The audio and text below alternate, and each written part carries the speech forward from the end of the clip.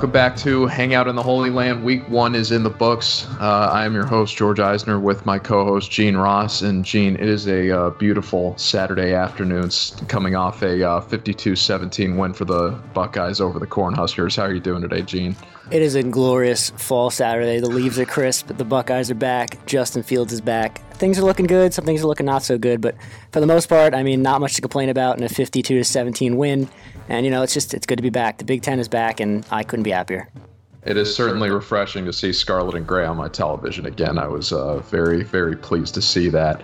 And, definitely some turbulence in the early going. Never a great sign in any season, let alone one that's been as wild as 2020 when you give up a touchdown 2 plays in.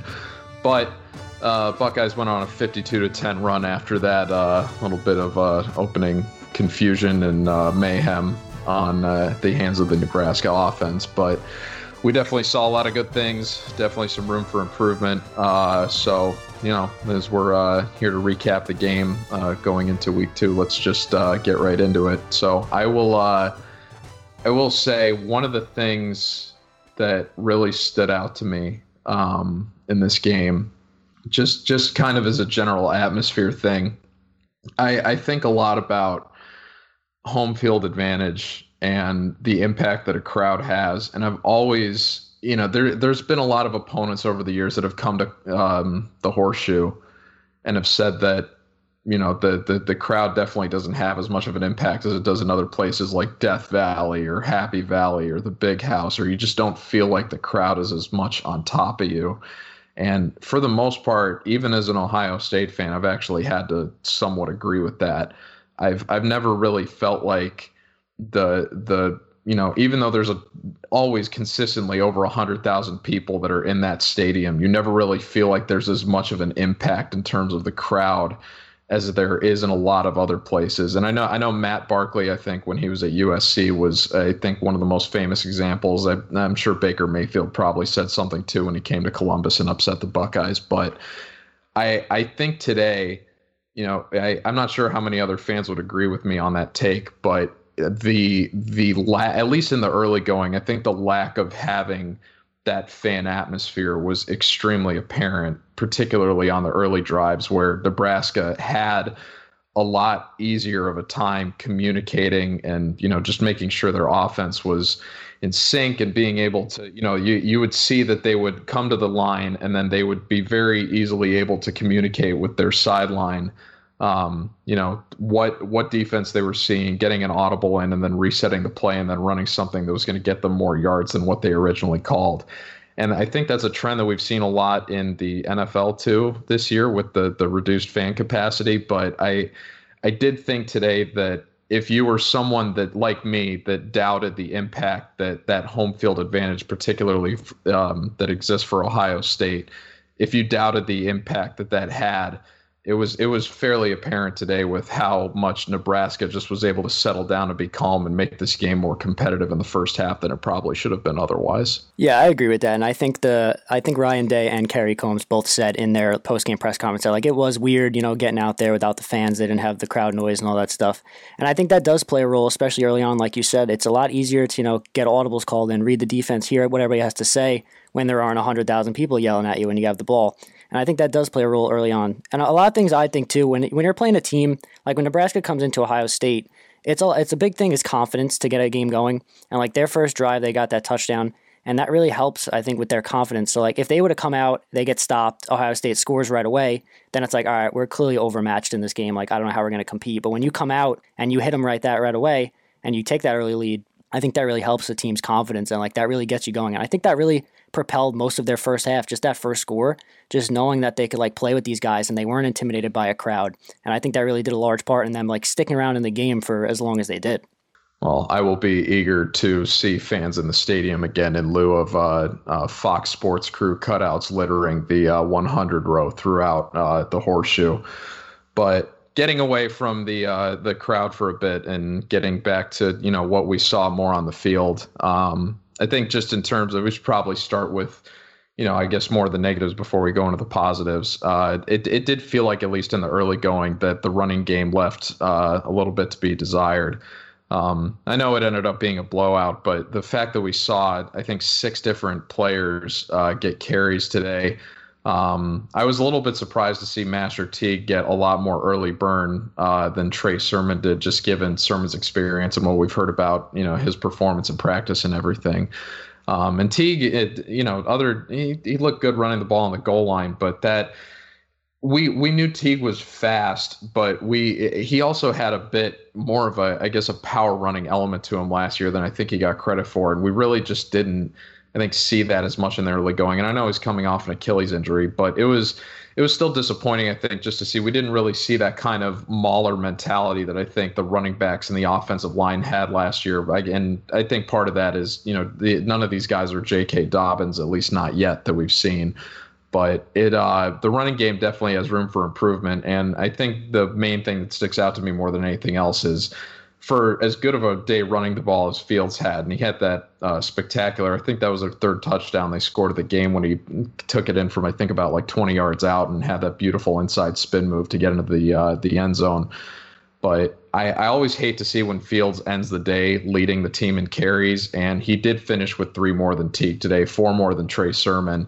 And any time that he's creeping up above 15 or something, that just always gives me cause for concern. Yeah, if you would have told me going into today that Ohio State's leading yards per carry for the game would have been freshman quarterback Jack Miller, I probably wouldn't have believed you, but that's where we're at. And to be fair, he only had 2 carries, but he had 23 yards, so at 11.5, he had the highest average.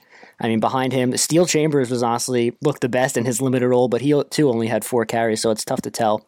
I think Trey Sermon and Master Teague can be successful, but like I wrote in my recap, make sure to go read that on landgranthoyland.com. I don't like the way that Ohio State does these quarterback splits. They did the same thing when they did it with Weber and Dobbins, and they do it on a series-to-series basis instead of like on a scenario basis. So like there was multiple 3rd and 1s early in the game where Ohio State, it was a Trey Sermon drive, and they just stuck with Trey Sermon no matter what. And that's a scenario that I think is way more suited for a power back like Master Teague. I think Trey Sermon's much more of a speed guy, cut to the outside, pick up big chunks of yardage. Master Teague's more of an inside the tackles, pick up those tough yardages. And I just don't like how they go kind of like a series to series. I don't know if they'll switch that up or if they'll continue to do that. But I think using the running backs in a more situational role rather than just saying, all right, this is Teague's drive, this is Sermon's drive, this is Chambers' drive, I think that would better suit this team, and I think they'd be way more successful that way. And on the flip side, I mean, that does make you more predictable. Like if other teams see Trey Sermon, they kind of know the kind of style of offense you're running, and then when they see Master Teague, they know you might switch it up. And so I see why that could be a problem. But I just think like we've seen this before. We saw it with the Dobbins and Weber. I just don't think that the series-by-series split with the running backs really works all that well in Columbus.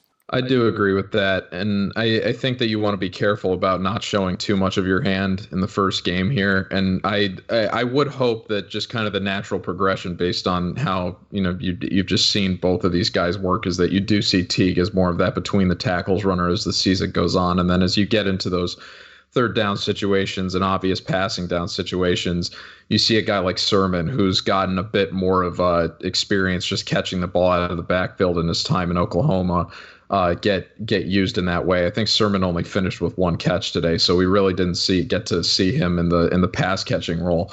And for how dynamic Ohio State's offense was last season, that really wasn't something, unfortunately, that you got to see a lot. Just because if there was one critique you had for Dobbins, it was that he had inconsistent hands, and Teague just didn't really have the experience to be handling that kind of dynamic workload outside of just getting the ball on obvious running situations. So I would hope that we do see that kind of evolution as the season goes on, and I think you probably will. Again, it's important to not make it obvious what your whole game plan is going to be going in and how you're going to use your guys. And I think that you definitely saw a lot of first game jitters, not just from an execution standpoint as we saw early in the game, but also from a play calling standpoint, just in terms of uncertainty and how they really wanted to use guys as this game kind of unfolded. And I think they got a little bit more comfortable as it got towards the end and stuff really started to become obvious garbage time. But I do agree with you that we do need to see, if this offense is going to realize its full potential, that we have to see a bit more of a fluid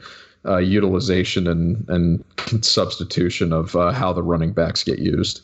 Yeah, and I don't think it's anything really to be overly concerned about. Ohio State will figure it out. Ryan Day is a pretty smart guy. I'm sure he's in the lab already getting ready for next week. But like the offensive line, I mean, I think they'll be really good too. They were okay today. I mean, it takes a little while for offensive lines to gel, even though they are returning 3 starters. You know, you got to work those 2 guys in there. So I think they were good. The pass protection could have been a little better. Justin Fields was sacked 4 times. A few of those were because he was trying to extend plays, so it's not all their fault. The run blocking was meh at best. I mean, there was one play where Trey Sermon had a very big lane to his right and he cut to his left instead. So like there were times where they were opening lanes and it just wasn't being seen. And that's all, like you said, it's first game jitters. But I mean, the passing game was out of this world. I mean, Garrett Wilson in the slot is going to be a problem this year for opposing defenses. And Chris Olave was Chris Olave once again. It was honestly kind of surprising for how much we heard about Ohio State's like wide receivers, how little they really did sub. It was really just Garrett and Olave and not a lot of anybody else. Smith-Njigba was the only other guy with more than 1 catch. And so, I mean, they didn't really spread the ball around, but Justin Fields was awesome, 20 for 21. The passing game looked good. It didn't matter who was out there as long as the guys were getting it done, and they were. And Ohio State's offense as a whole, I thought, looked really good outside of a few miscues. It is really incredible that Fields, his only incompletion of the game was on a drop in the end zone that was totally fair for Olave, given he had his legs taken out from underneath him while he was trying to make what would have been an incredible catch. But if he had been able to pull that down, I mean, Fields didn't miss a pass today. And the fact that it's one thing if, when you see guys that have that kind of high completion percentage, they're typically spreading the ball around a lot. The fact that he really only leaned on 2 receivers the entire game, only completed 2 passes to his tight ends, 1 pass to his running back. I mean, it's just the guy is playing absolutely lights out football already. It was one of the. It might have honestly been the best game that I've seen him play just in terms of efficiency. And I think the stats would back it up. I mean, when you only miss 1 pass on over 20 attempts, it's just complete. Even I know it's stating the obvious when you say it out loud, but it's just you don't see guys do that, particularly at that kind of Power 5 level. It's just really Justin Fields absolutely blew me away today. I will say that the one. Again, you have very few critiques of these guys, but when the standard for excellence is so high, the miscues kind of just stand out a little bit more. And the one problem that I think Fields had a lot of last year was a bit of overconfidence in himself and being able to make every single play. And that would sometimes manifest itself in him just holding onto the ball too long and taking unnecessary sacks. And unfortunately, you did see a bit more of that today, as you said, with the 4 sacks that the team ended up with. And you can, pin some of those on the offensive line. You have to give credit to Nebraska for executing their pass rush. But that is something that ends up looming much larger as you start to get into championship season and you start playing much more competitive teams with better pass rushes that are going to be able to make you pay for that. And I would hope that that's something that Fields learns from as the season goes on. But again, I really don't want to harp too much on, what was otherwise really just an exemplary performance for any quarterback today. I mean, Fields just looked absolutely incredible, not only passing the ball, but I mean, that touchdown run that he had might have been the best run that I've seen him have. Just because that inside spin move at the end was just absolutely fantastic. So we knew he was a dynamic guy, but you got to feel really good about what you saw today. And if you're a Georgia fan, you're definitely eating your heart out right now. Oh, yeah, the SEC fans were having a ton of fun with Georgia today. Justin Fields, the man was lights out. I mean, he was hitting his throws at every level. He was hitting those deep outs that Ohio State likes to do. He had that beautiful pass over the middle to Garrett Wilson for that long touchdown. Though even his one incompletion was a dime to Chris Olave in the end zone that he just couldn't come down with, fighting with the corner. I mean, the man didn't miss today. All of his decisions were pretty much good. And I think even with the sack stuff, like, you'll kind of live with that with Justin Fields just because of how good of a playmaker he is. Like, half the time he does that, he will find a guy and he'll get the first down. He'll find a guy open. It's like you almost kind of live with that in the offense. Like, he'll take some sacks, but at the same time, on some plays like that, he'll get you 35 yards. So it's a live or die thing, and I'm always going to live with Justin Fields. So whatever he wants to do is good with me. I would agree with that. So let's pretend for a moment that those first 2 plays didn't exist, where Nebraska ripped off a 45-yard gain on a counter play, and then Martinez keeps the ball and easily trots into the end zone on the next play. So putting aside those first 2 plays, We saw 10 points from Nebraska at the end of the rest of the way. What did you think? What were your just takeaways for the defense, I guess, this game, just in terms of room for improvement, or what really impressed you? Just what stood out to you, Gene? Yeah, I thought the back end of the defense was actually really good. I thought the new corners played well. Seven Banks especially, he had that big fumble return for a touchdown. He looked good. Shaun Wade could have had an interception early on that he just dropped, but he played it beautifully. He almost played it like a safety where he came out from nowhere and got in front of the wide receiver to play the ball. So I think the secondary actually looked really good. And the defense, from what we saw, it's the same problems that kind of plagued Ohio State last year. They struggled with the quarterback run. Nebraska realized it early, and then they basically made their entire offense the read option. We talked in our preview about how last game Nebraska had that one drive where they went to a triple option and it caught Ohio State off guard and it worked. And they didn't go triple option today, but the read option, they really they built their entire offense around that because they knew Ohio State struggles with it, and they did. I don't really know who to blame. The defensive line was okay. They didn't get a ton of pressure on when Martinez did drop back, but I thought they were good overall. Haskell Garrett is an incredible story that this man was shot in the face a month ago, and now he's one of Ohio State's best players on defense. This game, he looked awesome today. I'm really proud of him for coming out. That was a really cool moment for him to get that sack, I'm sure, after everything that he's gone through, both personally and as a team this season, trying to get back on the field. And so I think overall the defense is good. I think the linebackers are a bit of an issue. We know everybody's favorite linebacker, Mr. 32 over the middle. He had a tough day, no pun intended. But I thought Pete was okay too. I think Pete's going to get better as the year goes on. He seems to do that each year. I do really like Pete Werner's game. I think he's still adjusting to that new role. He switched over to the other side. So I think he'll get better as the year goes on. But overall, the QB run killed them. But other than that, they looked good. They've struggled with that for a while, and they struggle with it now. But that's nothing you can just fix it with coaching. They've got the guys to do it. Yeah, I will say, unfortunately, Jen, this is just based on one game, but kind of a similar trend with the offense where the few criticisms that you could make, it does not appear as if they have necessarily been resolved or shown any improvement, at least in the early going, relative to what we saw last year. And this team for a lot of years has been really burned on those read options and the ability for the quarterback to just run and improvise into a scramble out of passing situations where Ohio State ends up giving up perhaps more yards than they should.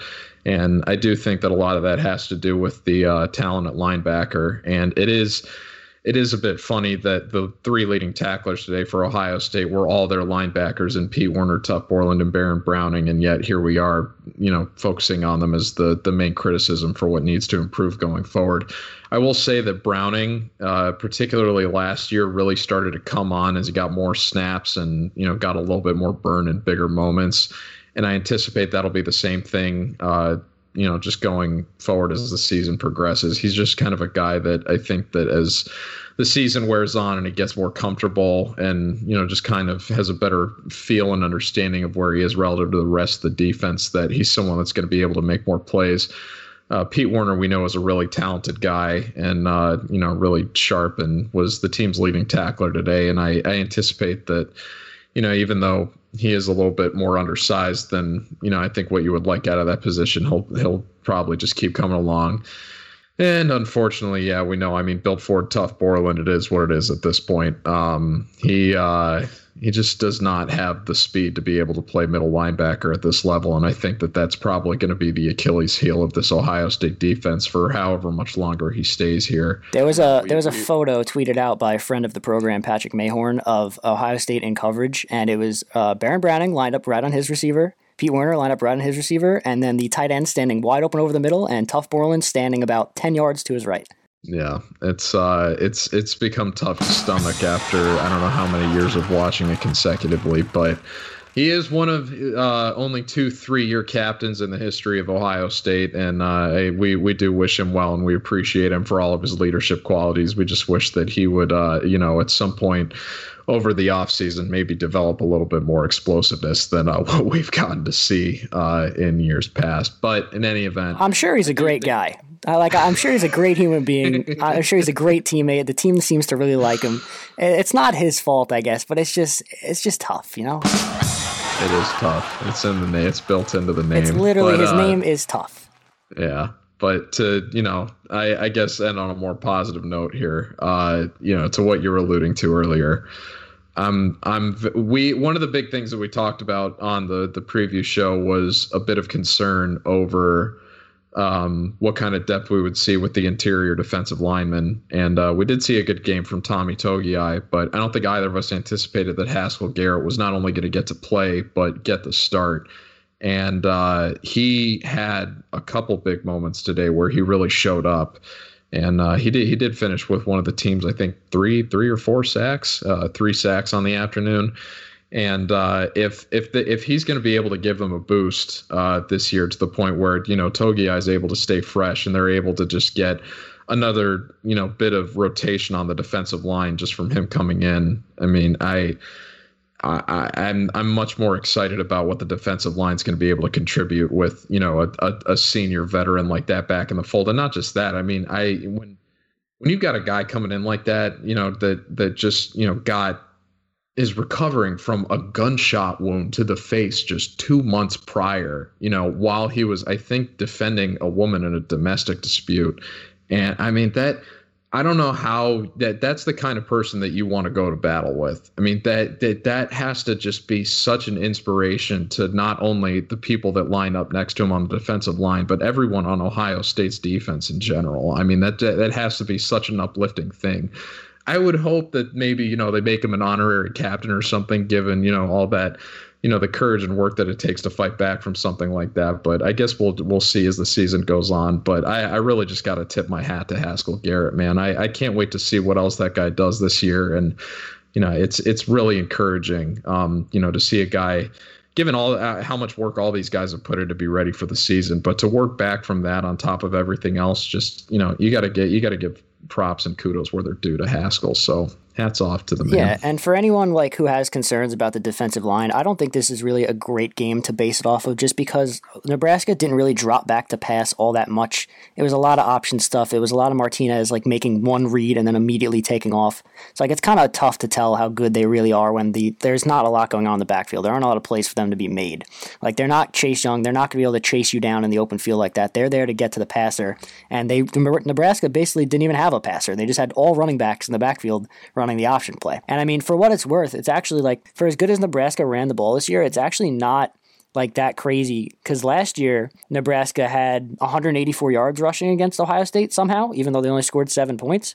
And that was the second most that Ohio State let up all year.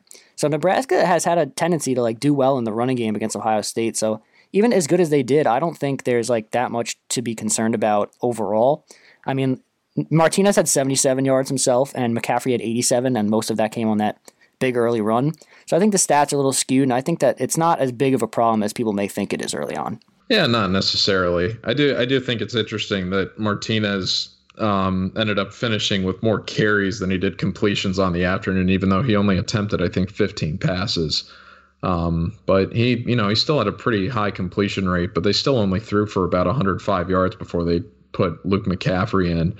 And, they did have they had 3 different rushers actually on the afternoon that all finished with over 5 yards per carry. But again, I think that, they're very committed to being able to run the ball. And I think that was reflected in their early on game plan before the game started to get away from them a bit. I don't think that they really just had the, outside of Wan'Dale Robinson, they didn't really have the skill players, playing on the outside or in the slot that were going to be able to punish Ohio State's secondary and, present an opportunity for them to come back once Ohio State had pushed ahead.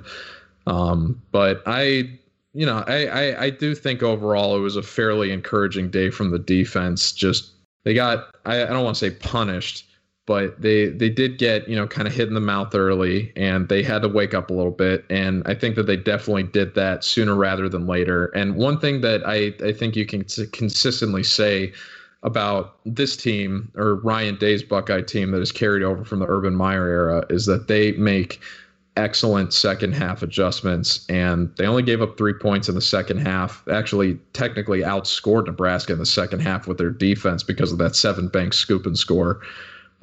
So yeah, I think that you're seeing a lot of really encouraging signs early on, just from this one game alone, even despite the hiccups that we saw in the first quarter.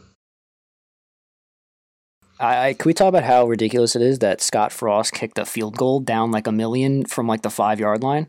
I know you're not gonna you're not world beaters out here. It was like 4th and 5, and it was you're at Ohio State. You're trying to win a game as a huge underdog, and you kick a field goal. Like what?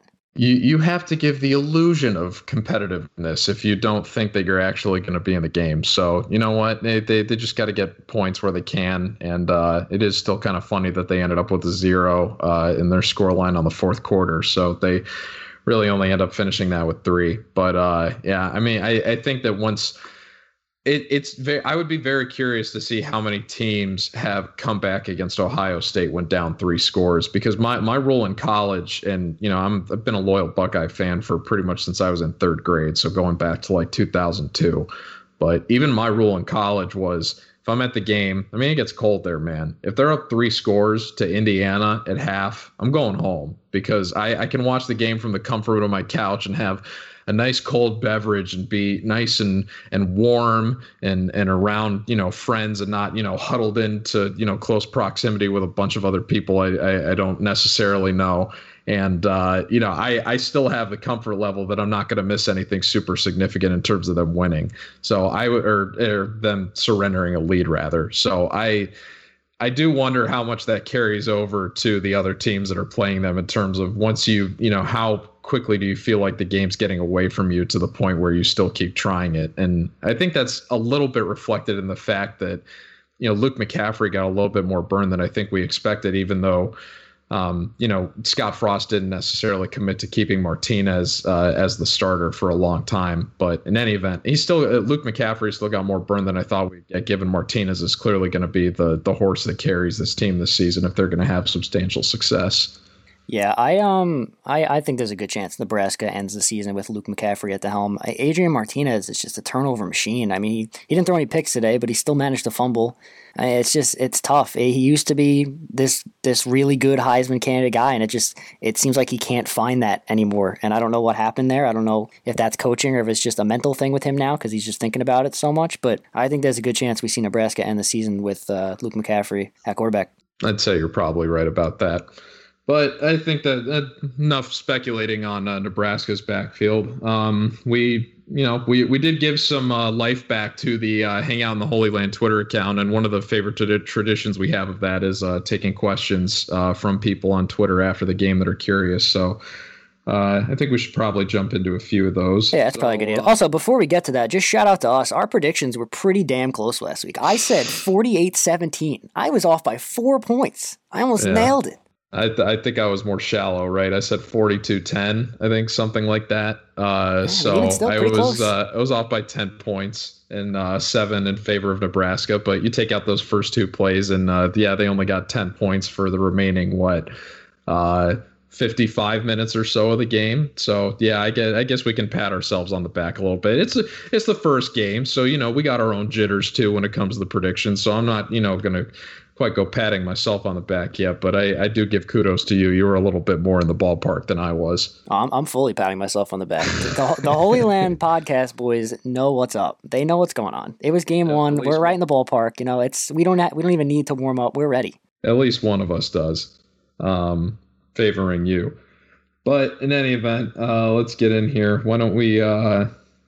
I'll let you lead. I think you've got a better grip on the questions than I do. So why don't you help us take our first one here? Like you said, we've revived the Holy Land Pod Twitter account. That's at Holy Land Pod. So if you guys ever want to tweet us stuff and we'll talk about it on the podcast, we're glad to have you. So I tweeted out, lots to talk about after our first win of the year. Give us your questions, comments, concerns, overreactions, and I'll try to get to you. So let's see what we got here. All right. First up, we got at Jeffrey Bach, who says, 1, Justin Fields is good at football, to which I concur. And he says, 2, give Steel Chambers more touches going forward. And I mean, I don't know if that's going to happen anytime soon, but we could, if Steel Chambers continues to, average whatever he did today, like 6 yards per carry, he's better than everyone else besides Jack Miller.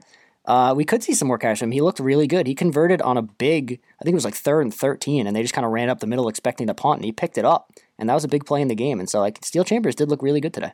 I do remember him, and, take this with a grain of salt because this was against Rutgers, but I remember he got a bit of extended burn in the Rutgers game last year, and I remember thinking that he, especially because he was wearing that number 22, he reminded me a lot of Derrick Henry, just with an exponentially cooler name. The other interesting thing is I don't know where or how he's doing, but I believe Marcus Crowley was actually ahead of Steel Chambers in the running back rotation last season before he got hurt. So I'm not sure where Crowley is in terms of progressing back from the injury he suffered last season, which I think was pretty significant. But yeah, we didn't really see Ohio, even though we saw a pretty good, I wouldn't call it a timeshare because they definitely leaned more on Dobbins than they did on Teague, but they did a good job, I think, rotating Teague in a little bit. But I do kind of hope that we see more of a split between Teague and Sermon, just given the different kind of roles they fulfill. And I don't necessarily know where Chambers fits into that, but I think the guy is definitely a very good between the tackles power runner, even at this stage. And, if they really want to lean on someone that could be a big, sturdy goal line back from them, and they don't necessarily want Teague plowing in at 100 miles an hour into the line in those goal line situations, I think that would be a good way to utilize Chambers. Is just really is that firm runner where you need to just plow ahead for 2 or 3 yards, that he's going to be able to get it. Although one other thing we did see today is that in those short yardage situations, they were not afraid to do the quarterback sneak with Justin Fields, and he's very, very good at that. So I don't mind going that way at all. But there's a few different ways I think that they approach converting those short yardage situations. And, if Steel Chambers can be another guy for them that gives them a weapon to make sure that they convert those, I'm all for it. Yeah, I totally agree. I'm currently watching, Indiana try to lose this game as quickly as they can. But actually, Ohio State fans are going to be interested in this because Indiana is leading with 4 minutes left, and they have the football. They're up 6, so we'll see how that turns out. Anyway, to the rest of we got a couple more running back-esque questions. Seth Toney also said more Steel Chambers, so that's as similar as the other one. Hinteractive says, overreaction, Trey Sermon is overrated and isn't as good as we thought he was. And I'm glad you labeled it as an overreaction because I think it's a little early to be declaring guys overrated. I think Trey Sermon will probably be just fine. I mean, he ended today as the leading rusher, and he didn't look amazing, but I don't think he looked bad. No, he looked better to me than Teague did, honestly, which is why I was kind of surprised that Teague, got the start more of the early burn than Sermon did. I don't think Sermon necessarily got to show what he was most effective with either. I don't think he's the best between the tackles runner on this team. I still think that's going to be Teague based on what we saw last season. But Sermon definitely fulfills more of a dynamic role that I think this team is going to need going forward, just in terms of giving defenses a look that they haven't necessarily seen before. So I don't think we've seen the full potential of Sermon yet. I do think that he's got a lot of valuable experience. I mean, he's played next to 2 different Heisman Trophy winners, and hopefully he's going to make it a 3rd this season. So the guy's got a lot of valuable experience, and maybe a bit more tread on the tires than I think most people at his position would have at this stage. But he's a very capable, excellent running back. He was one of he was certainly one of, if not the best transfer player that I think a team got this year, from, just one major positional player switching schools. So I'm very, very encouraged, just by the potential that he has. And even though we didn't get to see the full suite of his abilities today, again, you don't want to show your full hand in the first game of the season, particularly against Nebraska. Still got 8 more Big Ten games to go before we even get to the Big Ten championship, and they start considering teams for the college football playoffs. So there's a lot of football left to be played. And I definitely think Sermon's best days are ahead of him. So I really don't mind what we saw today at all. And frankly, I don't think it merits calling him overrated either. All right, I think we'll hit on 2 more here. I'm going to save this one for last because I feel like it's a good way to close out the podcast. So first, at Bren Sweet says, do you think Nebraska was coached to go for the head on every tackle, or are they all just lunatics? I don't think it was on purpose. I don't think there's any bad blood between these two teams, especially, with the bond they shared getting the Big Ten back. They were the 2 most vocal voices. I think it was just, speed of the game, first game. Their tackling is not really good, so I think they're just trying to hit hard to make sure they finish tackles. And I don't think there was any malice or they're trying to hurt people. I don't think they were going for the head on purpose. No, I think that there definitely has to be an adjustment with the targeting rule, if not necessarily in how it's called, then at the very least in the punishment. I think that throwing guys out of games it just seems too extreme in a lot of these cases where you're You, especially with the amount of time that's allotted to these replays, and today in particular, I think was, even though maybe a bit of an anomaly. I mean, a lot of these targeting reviews, I mean, they just were taking, I mean, what seemed like ages. It was so long, and when you look at it for that long, it's fairly apparent where you can tell if there's intent or not. And even, in the rare instances where there is intent that you can see, they're still rare. And a lot of these plays, and especially in the case of Nebraska today, I mean, it just seemed like they were bang, bang plays. It's guys that are reacting to quick catches that are coming from throws over the middle, that are just trying to hit guys that are, coming on crossing routes. And they're just reacting. They're trying to make a play on the ball, and they're trying to force an incompletion, and they're not necessarily trying to hurt other people on the other team. And I think that was for the very, big majority of the hits that we saw today that were either under review for targeting or ultimately called for targeting. That's what happened. So I do empathize with Nebraska a fairly, decent amount, given how much they were on the bad end of that today. And if you're an Ohio State fan, I hope you can sympathize that with you, given how much that has adversely affected Ohio State in recent years, in more than a few big games. But I just think that the punishments need to be adjusted, whether it's scaling back to taking guys out for a quarter instead of a whole game, or removing that stipulation where if you get, called for targeting in the second half of a game, you have to sit out the next first half of the game too. I don't really think that makes a whole lot of sense. I just think that they need to lighten up a little bit in terms of how aggressively they're punishing guys for, reacting or what are ultimately just bang, bang plays. Yeah, personally, I've always felt that the NCAA should move to kind of the NBA flagrant rules where there's a targeting 1 and targeting 2. So like a targeting 1 is just, incidental contact. It's still the 15 yards, but the guy gets to stay in the game.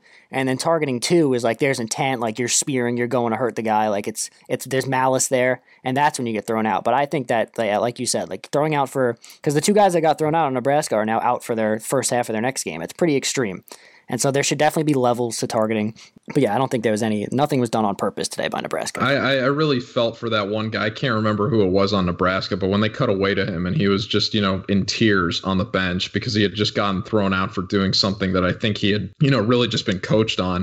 And you could tell it was not malicious. And I really did feel for the guy. And I think on the very next play, Olave had his fumble. And Olave took a shot to the head that forced the fumble, that was shoulder to helmet, that was not called for targeting and couldn't be reviewed for targeting because they were reviewing it for the fumble instead. And it just, I think it really just illustrated the chasm, I guess, that exists with respect to how this is officiated in terms of consistency. And it just really...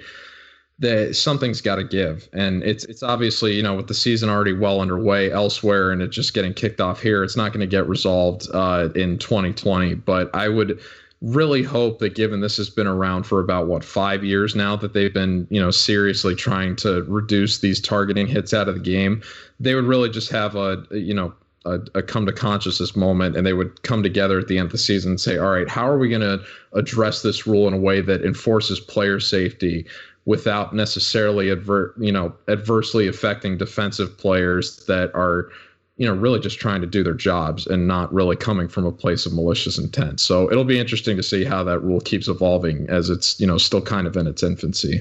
Yeah, college football targeting has been a mess, as Indiana has officially gone full Indiana and are now trailing by 1 with 2:30 left. No. Full Indiana game we have in progress in Bloomington. All right, but anyway, we'll get to Penn State when we do our preview later this week. Watch out for that. And so we'll close. I think it's a good place to close. Rising Buck says, so after this, does OSU move to number 1, 2, or 3? They said, I'd probably say 3, only because of fewer games and rust, but shouldn't be any lower. The talent level is evident. George, after watching what you watched today, where do you think that Ohio State lands in the grand scheme of college football rankings? As long as they're in the top 4, I honestly don't care. They've only played 1 game. If you want to make the argument that they haven't played enough people yet, I think that that's relatively fair. I think that they probably would have had a higher preseason ranking if they had gotten to start at the same time as everyone else. But I think that it's going to become fairly evident as the season rolls on that there's 3 very elite teams in this sport this year, in Alabama, Clemson, and Ohio State. And then there's the other guys. And I'm not sure who's going to round out into that 4th seed of the college football playoff. I'm sure that there's a lot of people that expect it'll be Georgia, but if Georgia makes the SEC championship again and loses to Bama again, and Bama's still number one. I mean, I think there's going to be a lot of people that are wondering, are you really going to want to see Alabama, Georgia a third time if Georgia's going to be that fourth seed? So I'm not optimistic it's going to be Georgia or even another second SEC team, given how allergic we've seen that conference is to playing defense this year. But I think in an ideal world, you see Ohio State move up to 3.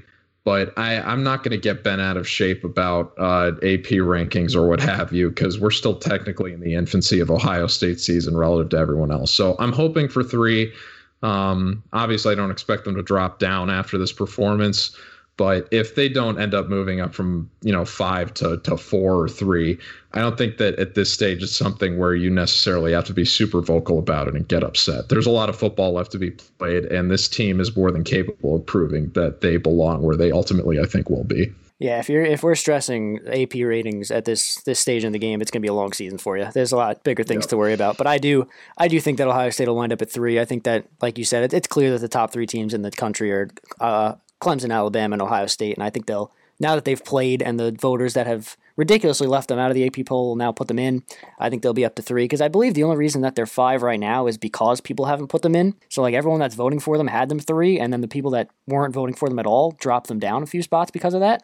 So I think they'll be 3 just because that's where people had them ranked already. They just weren't there because people left them off the ballot. But now they'll obviously be on the ballot after playing a game, and I do think we'll see them at 3. I don't think they did anything. They obviously didn't do anything to drop down. They won 52-17, and I don't think they did anything really to jump Clemson or Alabama, because they've played more games and they've both looked pretty dominant on the way. Yeah, no, I think that's a more than fair analysis. And I didn't allude to it earlier either, but I actually really do like the way that you kind of reframed the way the targeting rule should work. So, kudos to you for that one, too. In any event, I do think that that's a good place to close. I think we did cover about every question people had for us on the Twitter account this week. So I want to thank everyone for sending in their responses in the immediate aftermath of this game. Ohio State takes down Nebraska 52-17 in their opener, and a lot of encouraging signs, a few things for improvement, but definitely some good things to feel about going into the Halloween game against Penn State in prime time next week. So we will have a preview show up, I believe, Wednesday that will go over that, what we can expect and what to look out for. And so keep posted for that. And we want to thank you for tuning in to Hang Out in the Holy Land episode 2 for the year 2020. And we will be back in your ear on Wednesday with more on the Ohio State-Penn State game. So for Gene Ross, I'm George Eisner. Thank you very much for tuning in. Check out our other analysis this week going up on landgrantholyland.com. And come back on Wednesday for more Hang Out in the Holy Land. Thank you very much, everyone. And we'll talk to you then. Take care. See you guys.